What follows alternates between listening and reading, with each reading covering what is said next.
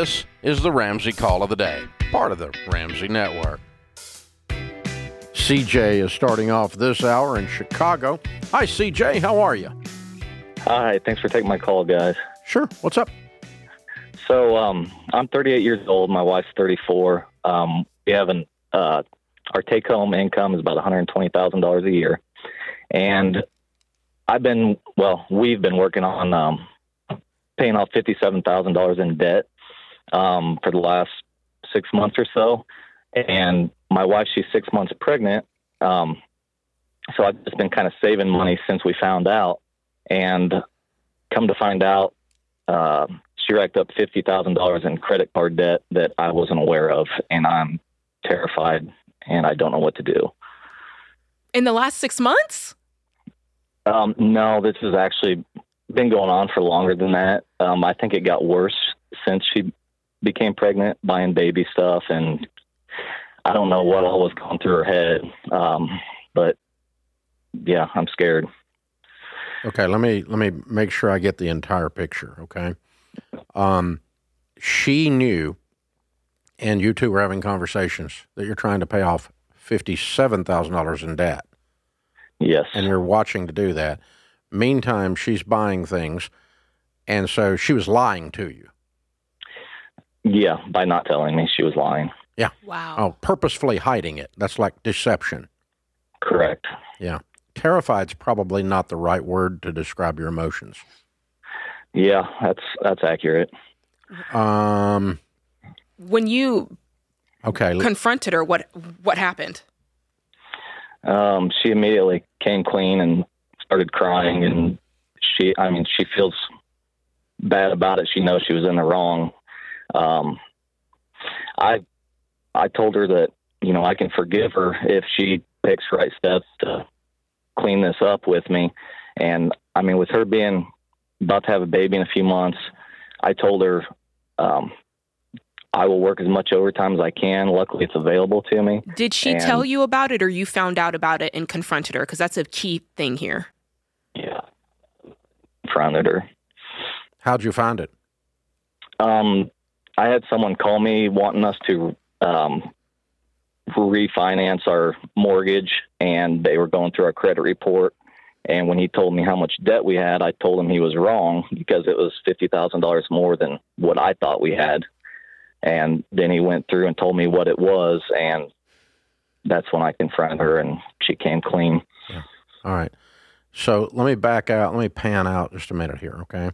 And then we'll get to what to do tactically with the money stuff in a little while.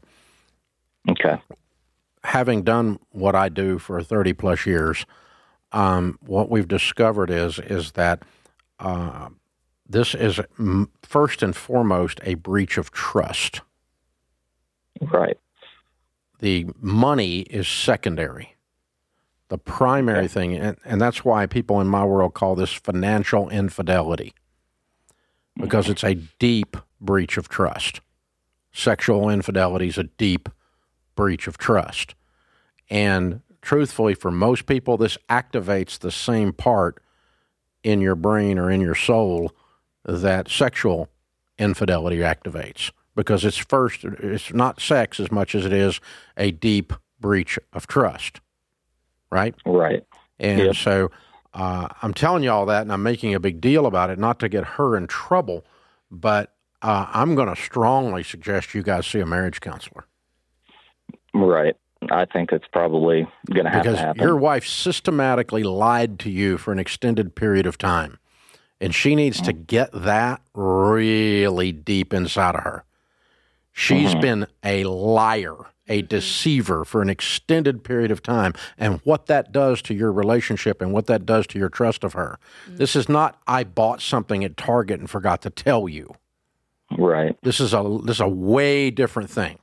Hey, can I ask you a question? $50,000 is a lot of money, which means there's a lot of items. Was she, can I just ask, was she bringing home things and you're like, hey, where did you get this? And she's lying, oh, it was a gift. Did you notice things coming into the house? Can you tell me a little bit more about that? How are you so unplugged that $50,000 worth of stuff shows up and you don't realize it? Yeah. Well, it's 100%. I mean, I take full responsibility for not noticing sooner. yes, she was buying, baby stuff, but no like big ticket items that really set off any alarms. But I think she was using it. It just became a crutch for her. She was using it for everyday items, groceries. She's wanted it gas. for anything she wanted that was not in the budget the two of you had agreed to. Yeah. Yes. Yeah. Whew. So, yeah, you guys got some relational work to do, first and foremost, okay? And the way Henry Cloud's got a new book coming out on trust. If it's out already, you need to go get it, and both of you read it, because you are on track. The way you repair trust is, first, there is an admission of how big a deal the trust being broken is, by her and by you. To be honest with you, the language you're using is a little bit soft pedaling it. You're not owning all of your emotions, in other words.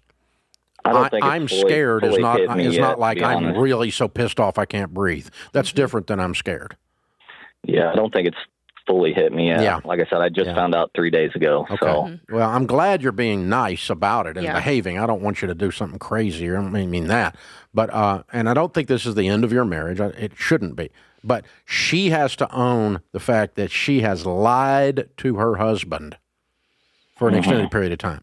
That's a big deal. And then once she does that, then you say, okay, we're going to put in place some systems and some communication processes with the guidance of our marriage counselor to rebuild the trust. okay. And that is going to be that we talk a lot about this. We talk a lot about our budget. We talk a lot about where every dollar is going. We talk about and you're going to start pulling the credit bureau report once a month. And, we're going to work through this and pay it off together. I don't mind paying off the $50,000, but you've got to have assurance deep in your soul that this is not going to happen, or something like this isn't going to happen again. Yeah, I'm wondering if something set that off, or was this a behavior that, that she's always just been prone to overspending, or is this something that's like, I'm freaking out because I'm having a baby? You know what? There's not really an excuse. There's not. This is lying. I mean, it's just, lots of people have babies and Sure. don't lie. Happens all the time. Lots of people have husbands that are too tight on the budget. That's or right. wives that are too tight on the budget, and they still don't have to lie. That's true. They just stand up to the control freak and go, That's we true. need a little more stuff for the baby. Yeah. Put it in the budget, Bubba. Instead, sneaking off and running up $50,000 is not okay. So you guys got to work through the relational part of this, and the money stuff you'll clean up pretty quick. Hey, before we jump back to the calls, let's go back to that subject where a spouse has lied to their spouse over an extended period of time about a large amount of money. Yeah. Okay. There's lots of possibilities of things that go on there. And so if you're out there listening and you're struggling with that, let me tell you, the longer it goes on, the bigger the blow up when it comes out. So if you happen to tune in today, you need to go in. Trust will be rebuilt faster if you admit it rather than being discovered. Yes. Number one. So that starts the process. And then you need to figure out what it was that caused you to want to hide. Now, what can happen is, and I've seen this a lot, it can be, this wasn't the case with that guy or his wife, but what can happen is one spouse is doing the bills, the other spouse is just rocking along, Yeah. has no idea what's going on. And the spouse doing the bills can't figure it out. It's out of control. And in order to keep up the lifestyle that the other spouse that knows nothing Yes. is going on, they, as a shame-based thing, prop up the lifestyle with debt, Yep. and unbeknownst to the other spouse. So they're propping up the family lifestyle. Another thing that can happen is that causes this kind of deception. Most of the time, these people are not just liars. Yes, They you're right. they result in becoming liars, but they're not like, I get the opportunity to, with malice, screw up my life by lying. That's not usually what's going on in their head. So it can be shame-based in that regard. Another thing that can happen is that you have a spouse that is a control freak that's too tight on the budget, and their way of rebelling is to say, well, screw you.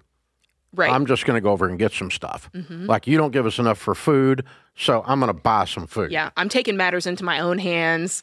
I can ring this up on a credit card, and that way they're trying to pull back some control into their own hands. Yeah, because the relationship isn't healthy. Right. Meaning there's no give and take. Both votes don't count at the budget committee meeting. Mm-hmm. So when you're having a budget committee meeting, both votes count. Both of you get a say. And, and in case of a tie, you got to figure it out. That's right.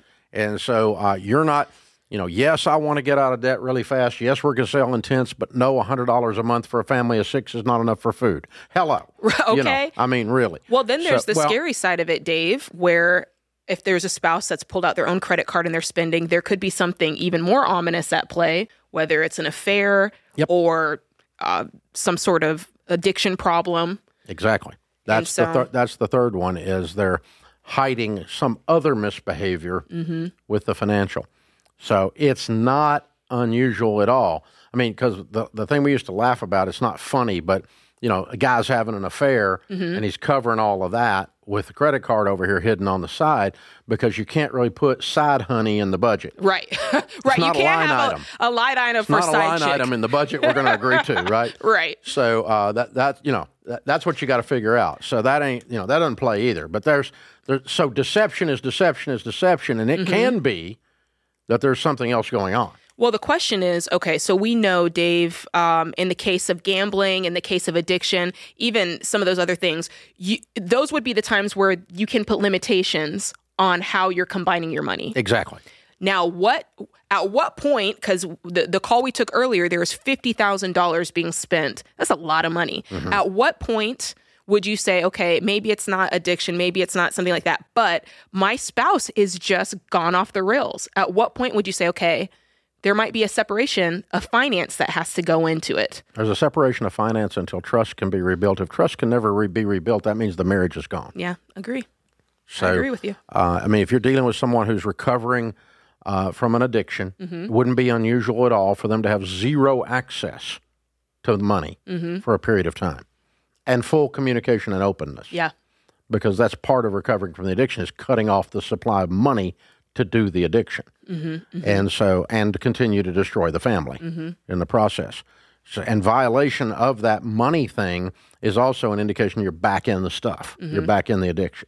Okay, you're falling off the wagon. So, folks that we don't do addiction counseling here, but folks that do it, we work with a lot, and they tell us all the time there's always a money tie. Yeah, there's always a money tie. You cannot be an addict. 100% of addicts eventually have financial trouble. Well, yeah, because something is funding this addiction. Yeah, something's out of control, and it's always going to show up in the checkbook. And so that's what's going on. So there can be that. There can be it could just be simple shame. Yeah. But whatever it is on your end, if you're the one that's doing the deceiving, 100% of this stuff is discovered eventually. Eventually. It's going to come out. That's why it's so much better to just put it out there. Look, it's so much, if you're on the negative side of this, the receiving end of it, I would feel so much better if someone came to me and said, here, look, I made a mistake. Here's what I did. As opposed to me randomly finding out about it and having to come to you and go, here's what I found out, right? There's a teensy bit more grace when that person comes to you. Yeah, well,